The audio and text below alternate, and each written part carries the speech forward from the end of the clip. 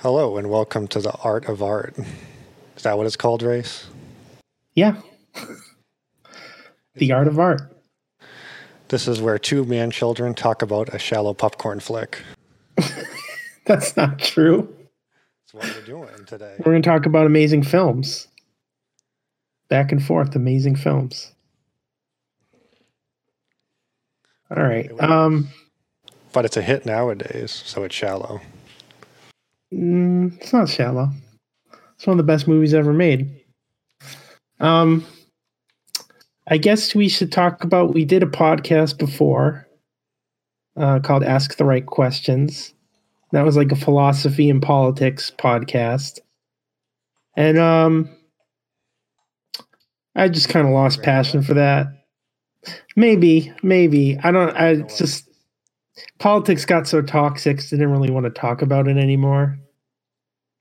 And then philosophy, you just kind of end up repeating yourself on certain things, and it's kind of, I don't know, you need a debate structure, I think, to make it really interesting.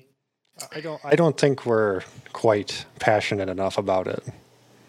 No, yeah, it's not like we're not like academics or got a philosophy degree or anything where we could. I've read books, but I'm not that passionate about it. Yeah, like we could talk about it in depth if we were, academics or something. But yeah, so that just kind of fizzled out. If we get some kind of audience, we can bring that back if they want to hear it, see it. Do it once in a while, but I'd much rather talk about art. Yeah, so we've always talked about animation and just cartoon art in general and painting and stuff like that. Then you started getting into films. If you want to explain that whole journey. I watched the channel Cinemassacre, which everybody just knows as Angry Video Game Nerd. Yeah. He doesn't care about, but Jake himself doesn't care about video games that much. He's actually a film guy. So I watched Monster Madness, and I just thought those old monster movies were way too cool. I had to watch it. So then I started watching movies, and I gained an appreciation for it. Well, you also wanted to watch through the eras, too. Which I'm doing. Watch through all the decades, yeah, in chronological order, which is annoying. But we're going to break that for this podcast. You're going to have to watch movies that are not in chronological order of the decades. I went through. This is not even out of order. No, that's true. This one isn't. I already went through the 40s, so it was not out of order. You only can watch Christmas movies at Christmas time anyway. That's true. It's in the rules. Yeah. Even though this movie, it is a Christmas film, but it's not entirely Christmas. Oh yeah, no. It's Christmas. I think it transcends. What you're watching, Race. I think it transcends any categories that it's in.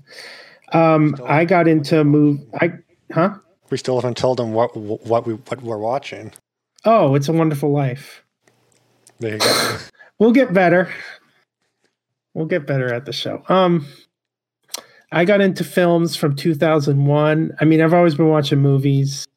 Watched with my dad, watched it with family and friends, but 2001 blew my mind away, and I looked up the director, and I looked up his Stanley Kubrick, I looked up his other movies, and I just started to appreciate the art of films and always want to watch more of them and talk more about them. And then you got into them, which you weren't before, and so now we had more, art to talk about than just cartoons and stuff. So I pretty much only watch TV. Yeah, well, TV too. Yeah, we talked about some TV shows, but yeah. So now I'm excited to just talk about something we're both more passionate about. But I do remember in high school, or maybe it was after high school, you told me this was your favorite movie. Did I? You did. You did one time. You told me it was your favorite movie. Probably. This was long before you got into Kubrick, though. I mean, right. This was back in high school, or maybe just after. It was probably the best movie I've seen up to that point. Yeah. It's an amazing movie, though, so I don't I don't blame you. Yeah, no, It is an amazing movie. Yeah, I would watch Turner Classic Movies every so often. My dad showed me a lot of old movies, but yeah, I just wasn't into film that much. Not in the same way. No, not in high school. Yeah, not in the same way. Not like analyzing them like I do now. But yeah, that makes sense. It would be the best movie I've seen up to that point. Speaking of analyzing, you never sent me your notes. I wrote them down. Oh, on real thinly sliced wood. Yes. But well, it's a surprise for the show too, so you could just react to it in the moment. Right? Yeah, it is. I sent you my notes, but you didn't read them. Well, you have a very complicated exposition that you just sent me before the show, so I'll just listen to you go over that. Too deep. But what was your I mean, you told me a little bit, but what was your just experience watching the film and then after it? Like, what kind of effect did it have on you?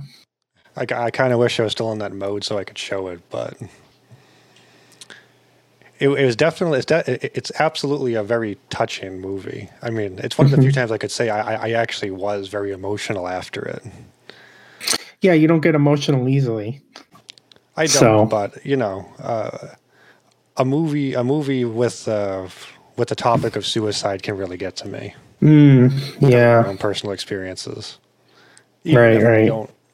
You know, it's definitely a theme throughout. I mean, at the very beginning of the movie, he is stopping Mr. Gower from.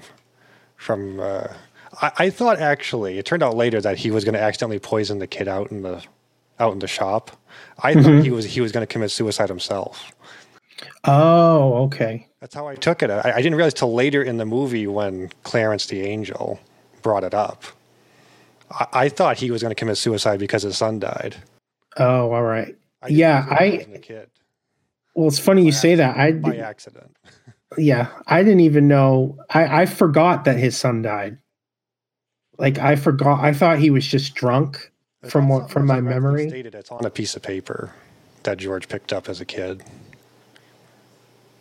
Well, he's looking at a picture of him, and I think George mentions it when he's crying. He picks up a piece of paper that mentions. I believe that it's a newspaper. I think that mentions it. Yeah, it's pretty subtle. I didn't. I thought he was going to commit suicide because of that. Right. That was something I didn't even. So that proves you have to watch a movie more than once. To talk about this movie is very detailed. Right here, I actually have the frame race. There you go. And it's too small. The movie is extremely detailed. The foreshadowing is constant. I definitely noticed rewatching it how much I've missed over the years. There's just so much.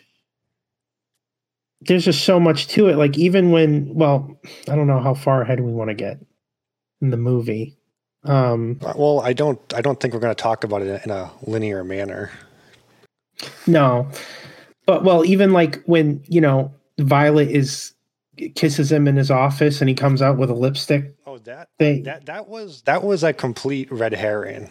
I thought that was going to become a point at the movie about. I thought his family was going to start to break apart. Mr. Potter threatened him with it. If you remember, Mr. Potter said they people have been seeing you going around with Miss Violet. Yes, well, that was there, but that never actually became a real issue. You know what I mean? No, it didn't. It didn't. But there's just a subtle foreshadowing where it shows everyone reacting to it. Yeah, it was something else on top of it. Yeah, like it shows everyone reacting to it, and then Mr. Potter threatens him with it. So he's just stacking on the reasons for George Bailey to lose hope. I just thought it would become a more important thing. Yeah, no, I think it was just to make that Mr. Potter's threats more impactful. Because the news never actually got to marry. No. But yeah, that's definitely the thing I noticed rewatching it. Other than the emotional moments, the beginning where he's like slapping him and he's telling him about the poison, that always really got to me. Those are real slaps. That was real blood coming out of his ear. Yeah, something I didn't know. Yeah. Yeah, one of the video essays I put in the description is like 50 things you didn't know about It's a Wonderful Life. Yeah, and that was one of them. I didn't watch them because I didn't want to sound like I was just repeating other people. Well, they're just repeating facts from, in a certain way, yeah. Facts about the movie. So yeah, that scene always really got to me. Even Mary's crying outside when that happens. Like they even got a young actress to cry. I mean, that just the acting is just amazing all throughout. I can't imagine if, like, I don't know if the director told him to actually hit the kid, but imagine if he messed up that take. That had to be the first take. That's just so. Is that real? Yeah, it's just so amazing how that works out. There's a lot about this movie that I don't know. There's a lot about the history of this movie and just the way it is that I feel like God's hands are in it. I guess we should mention we're right-wing thinkers. And that's gonna come out. We're libertarians, but that's gonna come out once in a while. So how Christian is the movie, but I mean, if you read the Bible, God sent angels to help people, so it's not even. It's not even a stretch of the imagination. No, and I saw some things online that it's like watered down Christianity, because it's the God is a galaxy and it's a generic. Everyone's just praying to a generic God, like Jesus isn't mentioned. But this is a God who actually cares. Directly, like this is angels, though. Angels is Christian, and this is a God who actually like cares and is like joyous and jovial and cares about this one little person. That's also the audience who would watch it back then. I mean, it's going to be almost entirely Christians, right? No, it is a Christian movie. It doesn't matter if it's not theologically perfect. So heavy-handed as nowadays, right? There's a history about. You know it was based off a book, right? I saw that. I haven't read the original book though. Have you? No, Philip Van Doren.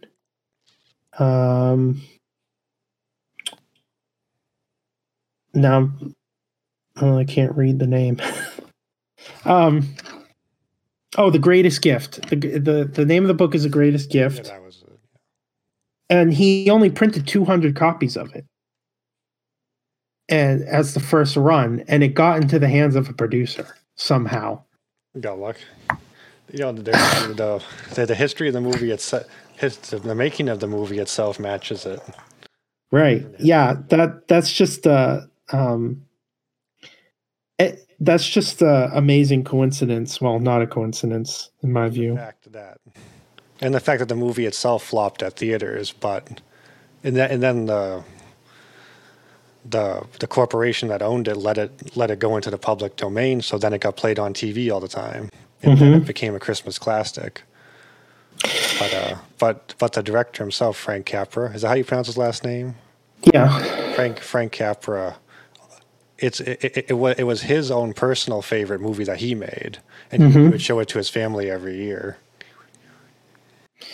Yeah, and I think Jimmy Stewart said it was Harvey was his favorite role, but George Bailey was second. That was his first movie after the war too, when he was dealing with PTSD. Well, Harvey's another movie that touched me a lot too. I didn't see Harvey yet. We'll have to talk about that one. Future one. Yeah. Yeah. So to me, in my view, that's some divine intervention that it gets so widespread because they just forget to, they drop the rights to it and it can be played on TV, and then only 200 copies and one of them gets to a producer. And there isn't much from that era in the public domain. So they very intentionally let that go into it. Yeah, it was. They got it back in '94, I guess. So it only played on NBC after that. Because I guess they own the soundtrack and something else. Rights. That happened. Yeah. That happened with a lot of the Hanna-Barbera cartoons. They had to record new soundtracks or something for it. What a mess. This illegal mess ruining art. Anyways. Yeah, so the last part is the last part where he goes through his life, seeing it without himself. I mean, that's the only thing in the book. Everything else was written for the movie. So this is kind of really movies, though. Yeah, it is Frank Capra's story. Oh, is it a short story or is it Yeah, it's a short story. Well, that's why then. Yeah. That makes sense. And there is a video essay I put down there too that goes through the differences between it. That's an example of remixing. Yeah, it is. It was the inspiration. It just built entirely on it. Mm-hmm. So, yeah, the other part that always gets to me is the part with Mary where he comes back to see her and the kissing scene between them and how George is kind of getting over his anger in the moment. Just that the whole that was a first take too, and Jimmy Stewart was nervous about that, and Frank Capra just wanted him to put his nervousness on the screen. And I already forget the guy's name. his uncle though, who lost the money. There's a scene where he walks in and gets really angry at him. That really got me. Yeah, George Bailey has a temper. He's such a calm dude throughout the entire movie. Yeah, George Bailey definitely has a temper problem. But then he went home and it's like he's trying to keep it under control in front of his wife and kids. Well, that's something most men can relate to. Yeah, he's a very dynamic character. You give him leeway on that just because he's making such a big sacrifice of his life for others. Well, he's been such a great guy throughout the entire movie. Yeah, and you know that he's mad about it all, and you can empathize with that. So, and then, of course, Jimmy Stewart just acts it brilliantly. Unlike maybe one of the best performances ever. I do think this movie it transcends Christmas and even like American Hollywood films. I just think it's an incredible story. And incredible in terms of the art of filmmaking. I think it's one of the best. I think it goes beyond just like it's a Christmas tradition to watch it. I think if you just examine it on its own, it's really there's not a lot of mistakes in it, if at all. It has a very clear structure that I broke down in my over 1,600 words. Okay, you can go into it. All of it. Sure. Or summarize as best you can. I can summarize as best I can. Well, there is. I use Dramatica to examine it, which I don't know. I won't go into it all here, but there you can go look up what that is. It's a way to analyze stories and to help write your own.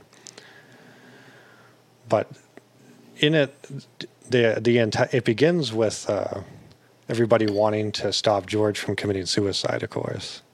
Mm-hmm. But then instantly, at least that's how I took it. I thought he was trying to stop Mr. Gower from committing suicide because of that. You know what I mean? I thought that was showing him doing the same thing first to establish the story.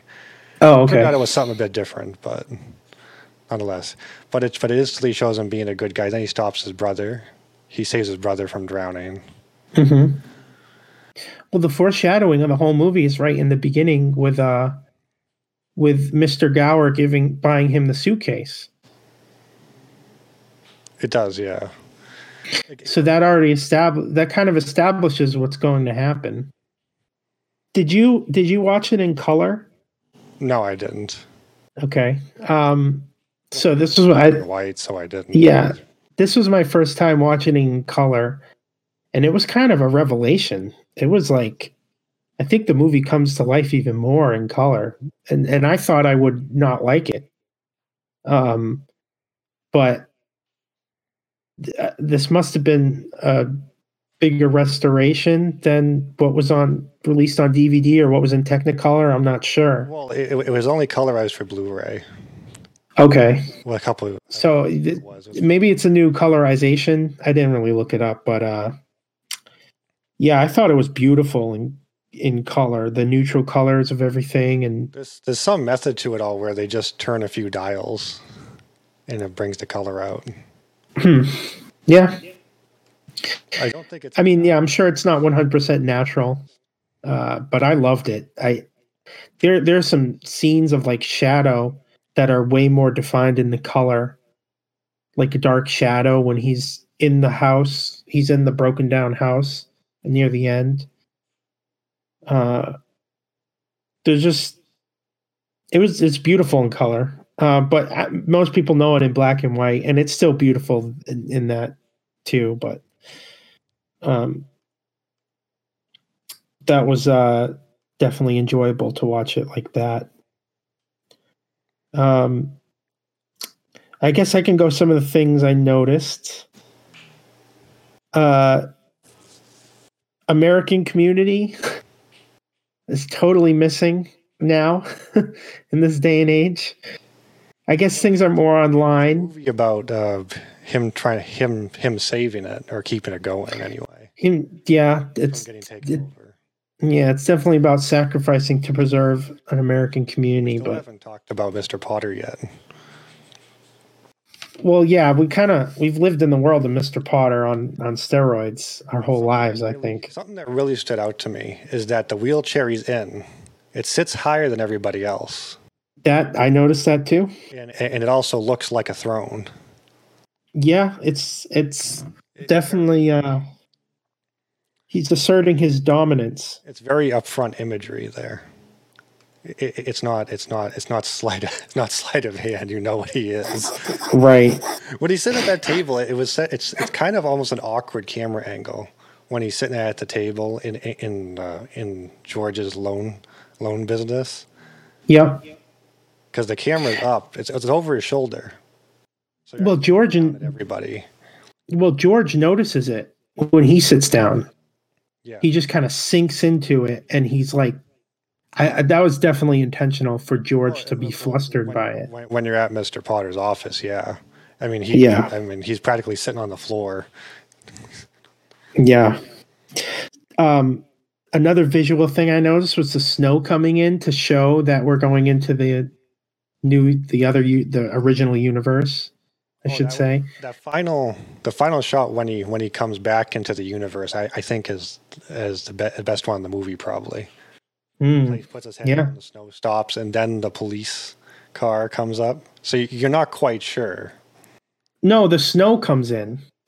The snow comes back in. Yeah, that's right. The snow comes back in. The snow comes back in to show that transition. Yeah, but the way the police car shows up, it still creates that little bit of suspense. Yeah. But it's also the wind, the door. The wind pushing the door open, that shows the transition too. So the weather was used as a transition for the, taking out George Bailey from the universe, the Mandela effect of George Bailey. The Mandela effect. Yeah. Yeah, so there's that visual. I also noticed this is basically a Christmas Carol. Almost in reverse. George Bailey is a little bit of a Scrooge with his temper. It was absolutely inspired by it. It must have been. Yeah. I mean, it's just one angel, but he's showing him some really dark stuff. And it's not for the same purpose, but it's definitely got some similarities there. So that's one thing that jumped out to me, which does connect it more to Christmas. What I noticed is everybody's trying to stop George from committing suicide, but then he saves multiple people from dying. and that establishes that life is very much worth something, and it's worth saving. And Well, it should. a solution to so many problems in the movie is saving people. Yeah, yeah. The whole theme is self-sacrifice. Yeah, and Clarence kind of taps into George Bailey's instincts to do that, to save somebody. So Clarence knew he would go in and save him. Well, because his whole thing, I mean, he's given up his whole dream of traveling around the world and becoming an architect. Mm-hmm. I mean, the whole time he wants to leave the town, and then a cycle that is something I always try to find that cycle throughout the movie, is that there's an issue that keeps on reoccurring and keeps building. Yeah, Causes the character internally or externally, to keep on being pushed down. Mm-hmm. It keeps on compounding the problem. It's a snowball effect, you could say, throughout the movie. Yeah. I just noticed this one too when he's making the house for the big Italian family, and they see the guy that told them to invest in plastics. Oh yeah. And he just kind of walks over to the car and kicks his door in. So he's that character sort of serves as another Mr. Potter in a way, doesn't it? I mean, he's not rude and crude, but he's sort of another angle of Mr. Potter. You know what I mean? He's another version. He's almost George on a more successful version of him. You know what I mean? Yeah.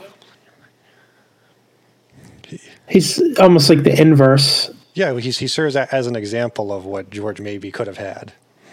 Well, yeah, Mr. Potter kind of entices him with that. Exactly. Or tries to make him sell out. Well, he also kicks in. Go ahead.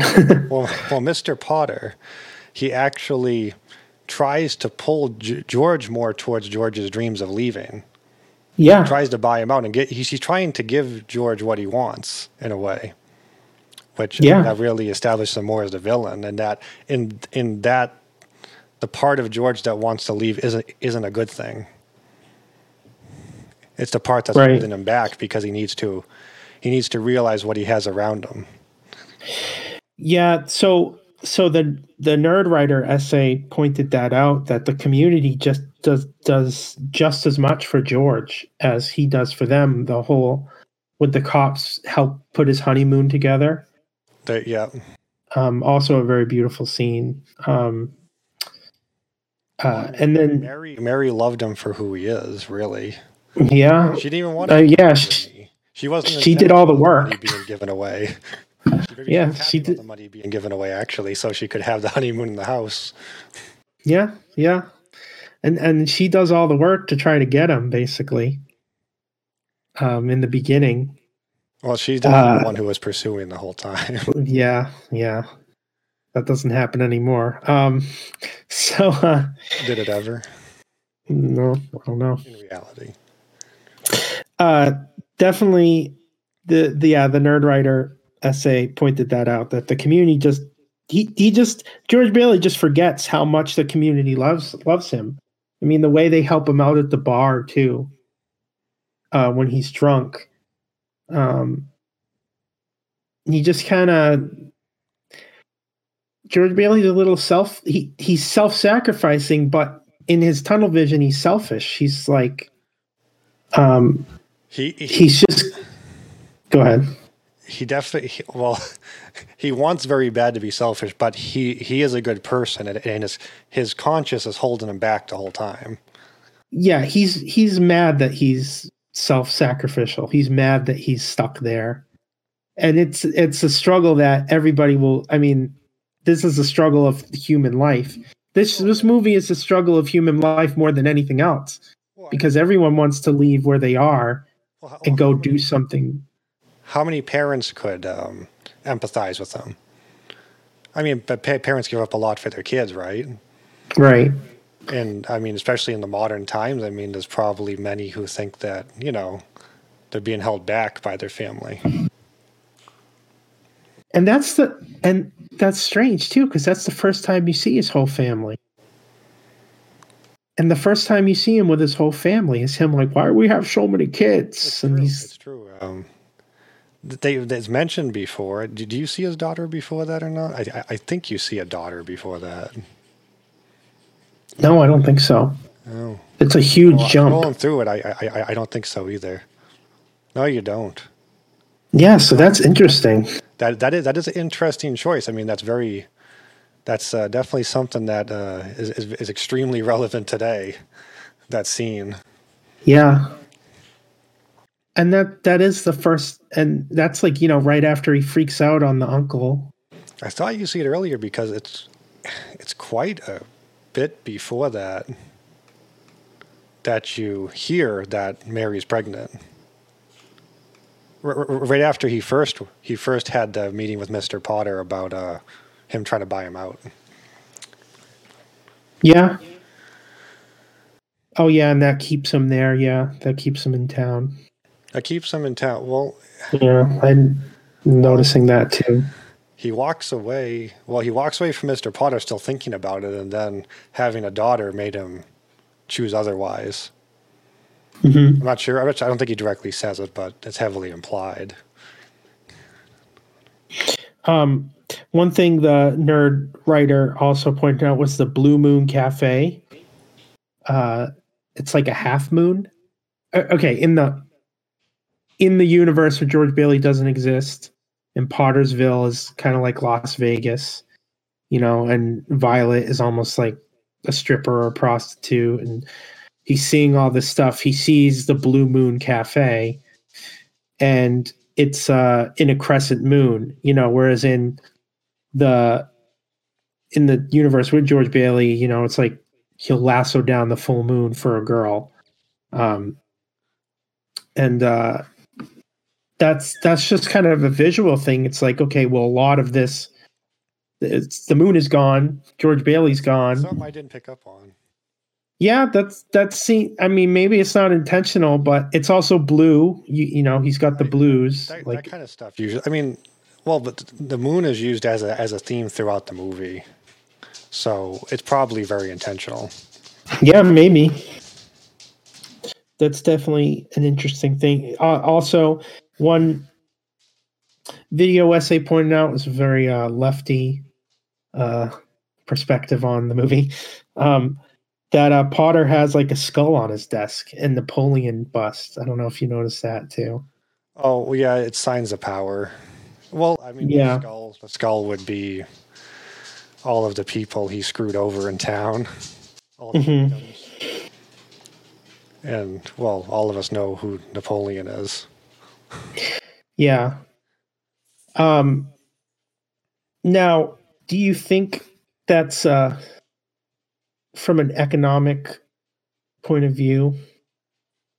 I mean, George Bailey's running an honest bank, right? But he's also kind of running a charity.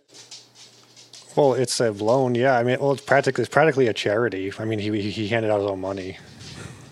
But it's usually that historically, most artists have been leftists. They usually hate businessmen. The bad guy is always a greedy businessman. Whereas we're more empathetic to the entrepreneur and the businessman type as capitalists. George's is a small business, obviously, but it's not run for much profit. I mean, at the beginning, what his dad says, you trade one penny for two or something like that. Oh, I don't remember that.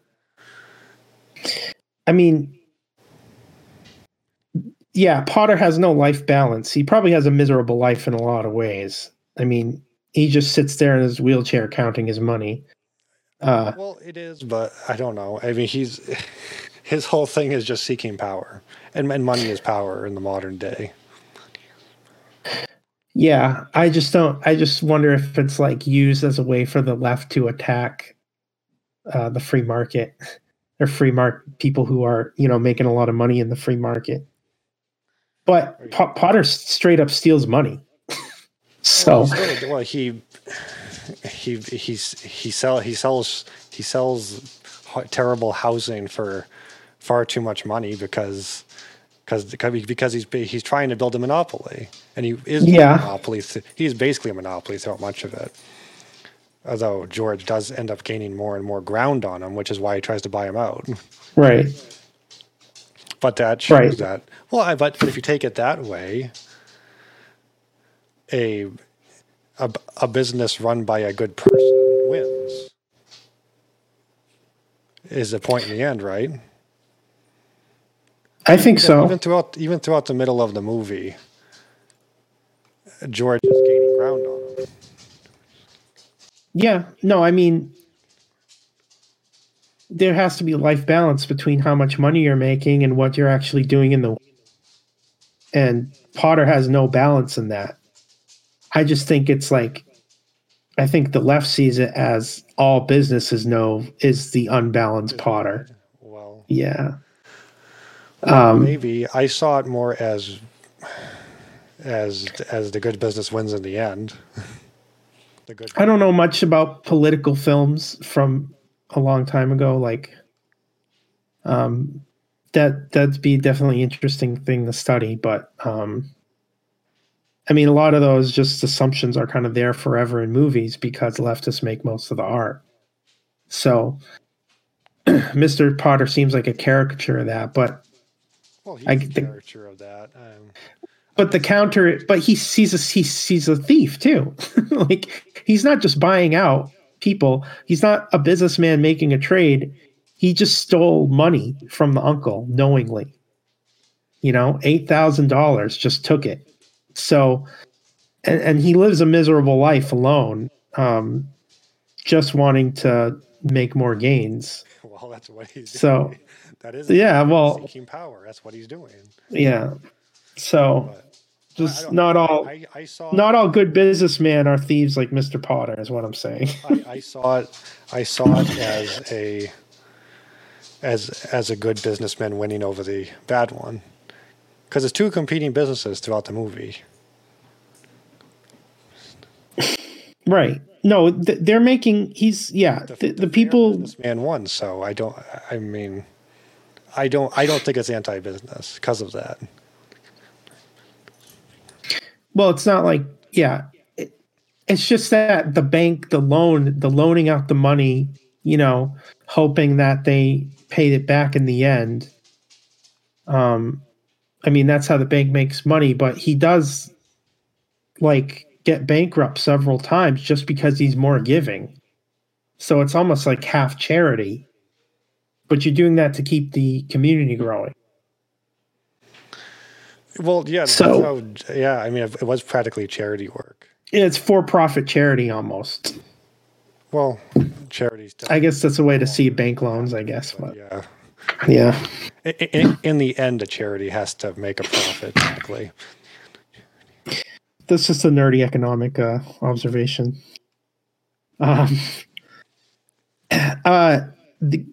Also for visual stuff, the galaxies in God, you mentioned that's a very interesting way to show it. You think they didn't even get to space yet, so I just thought of people back then in America, what they would have thought. Well, praying to the stars as the heavens. Yeah, and just I don't think people even had a clue of what other planets look like out there at that moment, at that point in history. Well, they knew in a general way that Saturn had rings and stuff like that. I don't think they had a detailed view of it like today. Because I'm trying to think, there was a special effects documentary that came out in black and white, and it was Stanley Kubrick basically scooped up all the artists for 2001. And I'm trying to think of when that came out. Might have been the 50s. That had that's a whole different animal for special effects. Well, that was the first. I think that's one of the first times there was almost like a 3-dimensional on video visual of what planets and stars look like, what they thought it looked like. Well, but speaking So of for galaxies, the heavens, the stars to be seen as divine, what must have been commonplace. well, speaking of the galaxies in Wonderful Life, you mentioned earlier that there was a Christian, some Christians took issue with that representation. Just that it's like That it makes not a detailed analysis. It's just he's a very generic. It's a very generic God. It would almost make God as like the galaxies, like he's a part, like he is the galaxy, or he's a part of nature. But I'm not expecting perfect theology from a fictional film. Well, the typical old man with a beard is a symbol too. Yeah. It's just you wonder if like a Hindu or a Buddha. That part of God doesn't really have form. That part of the Trinity. Yeah, like a pantheist religions might see it that way too. But the thing is with this is that this is a happy, jovial, old man God who cares about one single person on earth. Like that is 100% Christian. There's no other really religion that thinks that. It's like nature is this impersonal force, or there's no God at all caring about us.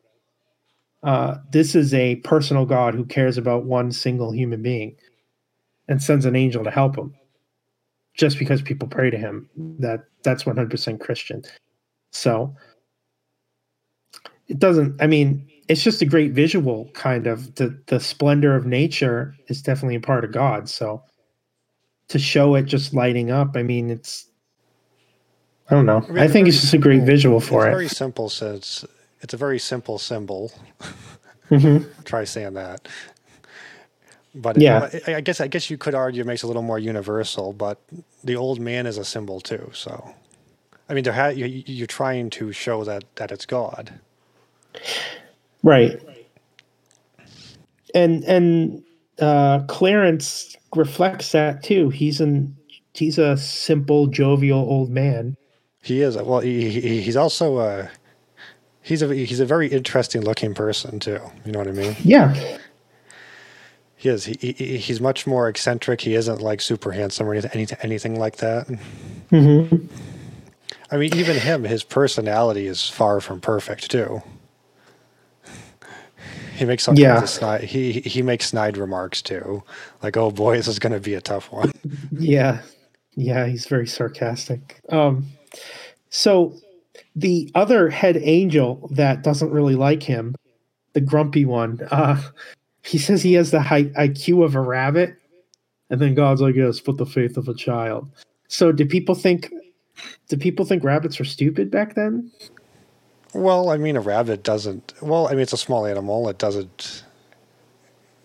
I mean, that's just an observation. I don't know. That's just a weird observation I had. I don't think that's tied to any specific trope that people had back then for a rabbit. Well, I guess he could have said. I guess he could have been implying he was kind of scared or timid, though he didn't. He doesn't really act that way because he jumps in the water. Maybe. I don't know. I just was like, that was a weird observation. I'm trying to stretch it to make sense of it. I'm trying. Well, people must have thought rabbits were stupid back then. That's all I can think. I mean, a rabbit's not super intelligent, right? Right. Yeah, I guess not. I just don't think we think of it the same way. Like we think other animals are stupid, like a sloth. Sloths, yeah. Anyways, Clarence has some amazing quotes in this movie. He does. Yeah. I think it's when he's coming out of the bar or coming out of the house. He says, "It's strange, isn't it? Each man's life touches so many other lives. When he isn't around, he leaves an awful hole, doesn't he?" I thought that was an incredible quote. I think it's just put in there perfectly. It gets you thinking about your own life, where others would be without you. I think that's why this movie has such staying power, because it gets everybody thinking about the impact they're making, and maybe even to make more of an impact. So I love that line. In the beginning, yeah. A line that I thought was interesting is that they don't use money in heaven. Yes, I knew you noticed that line. And then, I wrote it down, and then George Bailey was like, "Yeah, well, it's pretty useful down here, bub." Well, it is. I mean, it's useful down here, bub. We don't say bub anymore. Well, anybody in such big debt, that thought's going to cross their mind nowadays. Still, yeah, it's a huge problem. Yeah, but he's saved by his community. He is, which we don't. I mean, we just don't. I mean, I guess we have that online a little bit, where we just don't have that in person anymore. GoFundMe. Well, we have GoFundMes, yeah, but there's a lot of people who take issue with that. There's a lot of scheming on there. Well, I don't know. People use it's just harder. I mean, but if it's someone in your town that you see every day, it's easier to know if they're trustworthy. It definitely is. Yeah.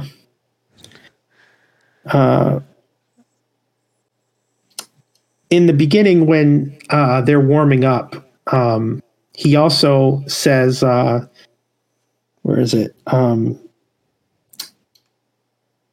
I forget how it comes up, but he says there's a new book Mark Twain is working on. I remember. You should see the new book Mark Twain is writing. I'm like, did they really think Mark Twain was in heaven? I mean, isn't he one of the first new atheists? Well, I guess maybe it was just maybe it was just because he was a recognizable author, but that line jumped out to me. Let's look it up. And of course, the last thing he writes, "No man is a failure who has friends." Also a beautiful line from Clarence. I don't know how big. I don't know how much did he argue against Christianity. He was critical. Yeah, it says that. If Christ were here now, there's one thing he would not be: a Christian. Well, he seemed to respect Christ. Going by that. Yeah. Point. Yeah, everyone gives Jesus lip service. Well, he might have had problems with with what Christianity was becoming. I'd have to see it, what he's saying in context.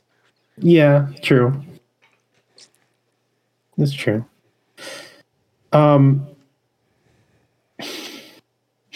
Here's some funny things I observed in the movie. I don't know if you caught this, but young George Bailey, okay? Young George Bailey in the beginning, when he's talking to Mary about how he's going to travel, he says, "I want lots of harems and multiple wives." Yeah. Did you notice that? I did hear it. I mean, he was a young teenager. He didn't just say he wanted a harem and multiple wives. He wanted lots of harems. He wanted lots of harems. He wanted several groups of women and wives on top of that. Well, somebody we know in real life is working on that. Yes, sadly. That line freaked me out. I was like, "Oh my God." I was a bit surprised it actually got in there, but yeah, me too. He was a young teenager, so but I mean he didn't do that. He didn't even consider it later on, so whatever. It's just funny to think that teenager said that back then. He was just shit talking with the homies. in the 40s, they said, I want some harems." They're probably thinking of Saudi Arabia, right? There was comics and stuff. The big muscle guys in comics were doing that kind of stuff. Yeah. If he's thinking of traveling too, he must have been thinking of Saudi Arabia and the princes having all their women and stuff. Yeah, I guess he was. He was going everywhere. The black maid Annie, she says that's why all children should be girls when the guys are making a lot of noise upstairs. was a very feminist line. I didn't like that one. You didn't like that one, right? No, I don't. You disapprove of the quip? I do. Now she's funny and sassy throughout the movie. But then the brother chasing her around and then slaps her in the butt. Did you notice that? I know it was a playful thing, but I was just taken aback by that. Well, yeah, I don't know. I mean, they were goofing around with people that they know well, so. That's another thing that's lost is men being able to just goof around. To just slap booty. No. Is that what you're saying? Right? Well, not slap booty, but no. I mean, it's just the playfulness. That's also lost today. The kind of fearless playfulness. I guess we'd have to ask the actress what she thinks of that scene. It just jumped out to me. It's part of leftist. What did you think about that ass smack? It's just part of leftist brainwashing to worry about all this stuff. Because when you're a kid, you don't notice that. I was mostly surprised by the harem one because I know about the censors back then. Yeah. So here's a quote I took down that I think it showed that George had some similar ambitions to Mr. Potter early on. This is when he's a teenager and they're walking around, after that party. Yeah. And he says, I know what I'm going to do tomorrow and the next day and the next year and the year after that, which also shows that he really planned his life out. He really planned it out. I'm shaking the dust of this crummy little town off my feet and I'm going to see the world. Italy, Greece, the Pantheon, the Colosseum. Then I'm coming back here and go to college and see what they know. Then I'm going to build things. I'm going to build airfields. I'm going to build skyscrapers 100 stories high. I'm going to build bridges a mile long. You saw that kind of stuff in Pottersville on the Bad Timeline. It was very built up into. That's true. Things. Yeah, that's true. So he's a big dreamer. Potter had some similar ambitions. Yeah, and so maybe working at the loan center humbled him. Well, it's definitely the influence of his dad just kind of over him most of the time. And then definitely him letting his brother go out and have all those adventures too. And another kind of self-sacrifice. He does kind of, his brother kind of lives down. Mary tied him down too. Because she didn't want him to go. So she was another thing holding him back. And that's why he gets mad at her in that scene. Though she managed to go to college. Yeah, she did. Would she have gone otherwise? I don't know. She might not have. Well, college wasn't a life-ruining, debt expensive like it was today. Yeah, but she just became a housewife after. Yeah. Didn't even use that. Yeah, I know.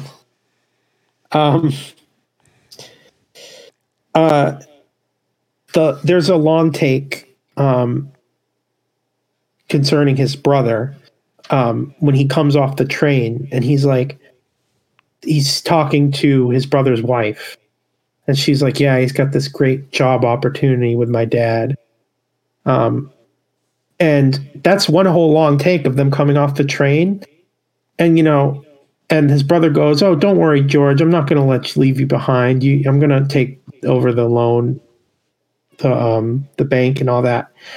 And it just kind of the camera stays on George Bailey. And he's just looking concerned and sad and kind of, I'm going to make the sacrifice again, worried about his brother. Well, because he came back with his wife there. Yeah. The woman who was going to marry him. And he just he goes over to the wife and asks her about the job. So that long take is amazing. Just keeping on George Bailey, keeping on Jimmy Stewart, seeing his concerned face and just kind of knowing I should really let my brother just take that job. That was definitely one scene that stood out to me. Another one was Zuzu on his back when he's hugging all the kids when he comes back, and she just stays climbed on top of him. I thought that was amazing acting just for Frank Capra to let that happen. What makes him so empathetic too is that you see his entire life throughout the movie. It makes it really bad. I mean, it makes a long. I mean, not everything can do that, of course, with such a long runtime. But I do find us much more powerful. You know, when you see such a huge stretch of a character's life, it really puts everything into context. Yeah. Later on. Yeah, definitely. Like just the book with the last part. I mean, I haven't read it, but it must have to imply a lot about his original life to just have that final act in there. Mm-hmm. And it leaves a lot for his future. Now he has enough money to fulfill some of those dreams with his family. You know, now I mean, now the sky can be the limit because he's done so much for his community. Now he can fulfill some of those dreams. So if you just kind of wait and take care of other people, I think that's part of the lesson here with the movie. One more funny observation I had is this cop that just starts shooting in the middle of the city. I don't know if they've always been this trigger happy. He just let it rip. He's just like, stand back. And I was like, oh my God, you're doing this in the middle of the town, bro. Could go through, and then he misses, of course. Yeah. I mean, where's the bullet? Like he could have hit other people. Where's it flying through somebody's window? Where's it going? So have cops always done this? Have we been putting up with this for this long? It's just movies. Yeah, but I don't know. That was crazy. I hope they weren't trained like that back then, just to shoot in the middle of the city. Oh my God. Unless that's part of Pottersville, that the cops just suck in Pottersville. Maybe that's part of it too. I don't know. Well, maybe. He certainly didn't care about the other people too much anyway, right? He didn't really show. I mean, everybody seems suspicious of each other in Pottersville. Yeah. Yeah, definitely. That's the end of my notes. I don't know what else you want to touch on. I think we're at like an hour and a half, right? We're at an hour. Oh, okay. 1 hour. I don't know. I think we've gone through the movie. Like I think wish I could show a few clips from it, but we know how that goes. Yeah. I don't know. We've been kind of scattershot everywhere. I don't know if we want to talk about like structure the podcast, talk about cinematography, acting, and the story. We could make sections in the future, I guess, right? Yeah. Well, depending on what people want to hear, I guess. Well, the acting in the movie is fantastic. It is. I have to say that. Well, that's the reason it was so emotional too. Yeah. Yeah, they really gave their all in that movie. I mean, to the point of bleeding air slaps and the freakouts that Jimmy Stewart has constantly. Oh yeah, Mary's mom. Screw her. She's horrible. That was such an uncomfortable scene. I know. Yeah, but she's like angry at the wedding too. It's like, why are you like this? I was trying to figure out if I was so angry about it. I was trying to figure out if she was mad or not at the wedding, honestly. She was. She looked just distraught. I don't know why she did. She kind of did. I don't know. Maybe she thought she knew George Bailey had a temper, and she's like, I don't like this guy. He blew up once in the whole movie.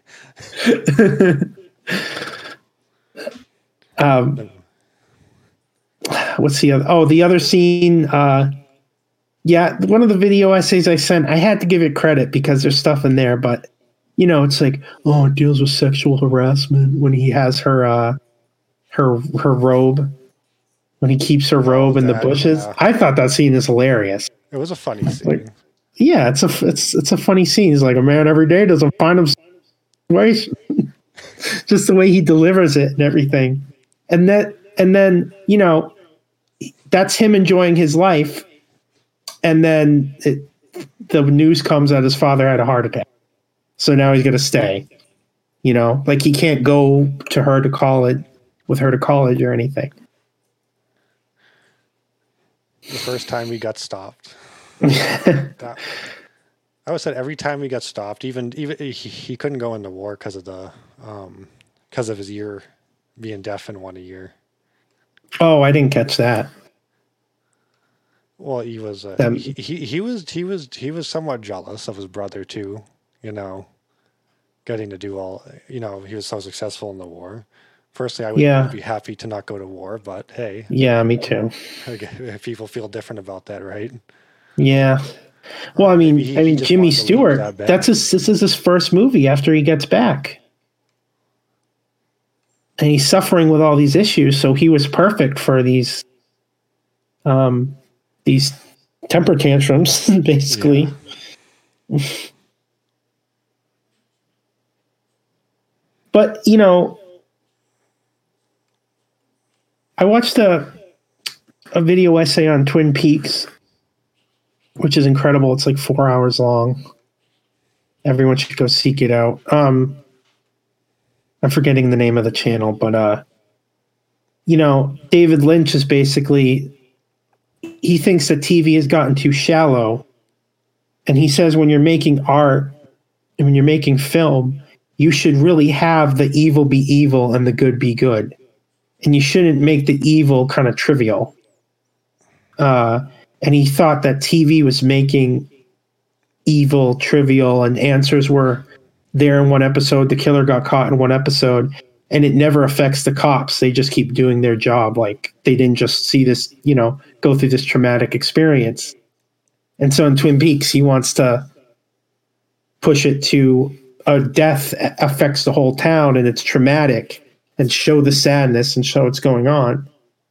And for a time of the year where people watch like really light things, like really light Christmas specials for kids and things the whole family can enjoy, this movie has all the darkness in it.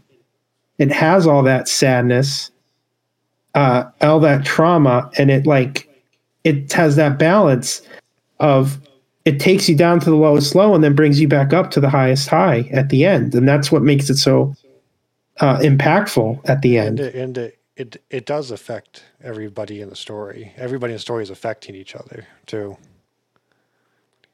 Yeah. It's just that you need those low points to make the higher points even higher. So that's a frustrating thing sometimes with family movies, Christian movies, and maybe even like directors who self-censor themselves, where they're toning things down. Sometimes you need to tone things down. Sometimes there's a lot of shying away from contrast in TV and film now, Well, everybody thinks that being gray is deep. Gray morality is deep. It puts every character on the same level almost. I don't think it's more as like the morality is gray. That can always be interesting, like a moral choice. I think it's the reactions from the characters are like just stay the same. Well, if everybody in the movie is a gray morality, I guess they're not going to react too harshly, right? Yeah. Because they practically agree with each other. It's just so sad though that's like the instincts. It's always been, when the film code came in from both the right and the left, it's more so the left now. Just anything that's bad in the movie makes the whole movie bad. Like even if it's depicted, it's like judged morally. I think that's one of the critiques of Roger Ebert, is that he would judge a film's morality rather than its cinema. But I don't know. I've been watching this movie for a long time, and I never thought, wow, that's a really dark film. But just watching some of the film essays now, they pointed it out, how dark it really, some of the issues are, and some of the scenes are. Dealing with suicide. Yeah, but the highs are so high, and the message is so good. They are. That just never stayed with, the bad parts never stayed with me. If anything, they just amplified the good. It's full of hills and valleys throughout the movie, definitely. But well, it does. It makes it that much more impactful. Yeah, I think the hills and valleys are better to have. I mean, the whole in art. I mean, practically the whole fourth act is quite dark. But then it ends with such a big celebration. And it's him. I mean, it's George Bailey being good throughout the whole movie too. You know, it's just one of the best. Rewarded. Yeah, because he finally saw what he had. He was rewarded, but still, he was finally rewarded for it all. Yeah, that might be one criticism, I guess, is that doesn't always happen in life. It doesn't, no, but and it's not even guaranteed to happen if you pray. That's the thing to struggle with as a Christian, I guess. Well, yeah, I mean, I guess it could be unrealistic, but it's trying to show the good side of life where it works out. It's not as if it never works out. It's just not guaranteed in real life. It's not guaranteed. But I think something's going to happen eventually. If you keep putting out good into the world, you got to get some of it back. At some point, even if it's in a small way. I think if you get other people to care about you just by caring about them, those things will happen, even if it takes a long time. You know, if George Bailey was a real person, you know, and you told him everyone in town is going to make you the richest guy there in the future, if you just, you know, stay here and give up your dreams and have kids, you know, he would have never believed. He would never believed you. So, well, yeah, he had to go through a lot fighting off Mr. Potter to become the new guy, the new richest guy in town. Yeah, if it wasn't for Mr. Potter, George Bailey exists. Well, the bank run.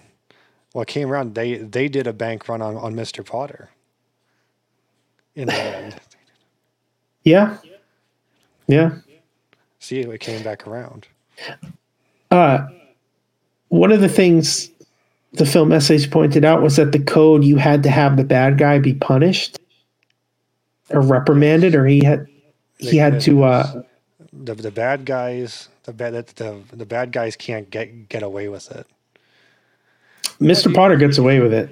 If you're into noir movies, you just instantly see that film code come into effect. If you go year by year, you just instantly see it happen. Yeah. I mean, yeah, it's so tyrannical. Overnight, movies became propaganda for cops. Exactly. But in this movie, I don't know how they got away with it. Mr. Potter gets away with stealing the money. Well, at the end, they take the money out of his bank. I didn't know that. That's why I said they did a bank run on him in the end. I thought it was just their savings. Well, it's Mr. Potter's bank, and they took it from him, and now he's not the richest guy in town anymore. Did they say that? They said one of the last lines in the movie is, "Congratulations, George! You're the richest guy in town." No, but did they? Did they really have all that money from Mr. Potter's bank? Mr. Potter owns the bank. Huh. That's where the uncle was going to deposit it when he lost it to him. Oh, office is okay. right there too. Oh, all right, that I'm makes sure sense. Mr. Potter's still wealthy, but he's not. He doesn't have that control anymore. Ah, okay. Yeah, that makes it even more impactful. Yeah. Yeah, I didn't catch that. I did not catch that. So I think we're done. Yeah. We came to the conclusion. Yeah, that is the end of the movie. Yeah, it is. Ending on the end of the movie.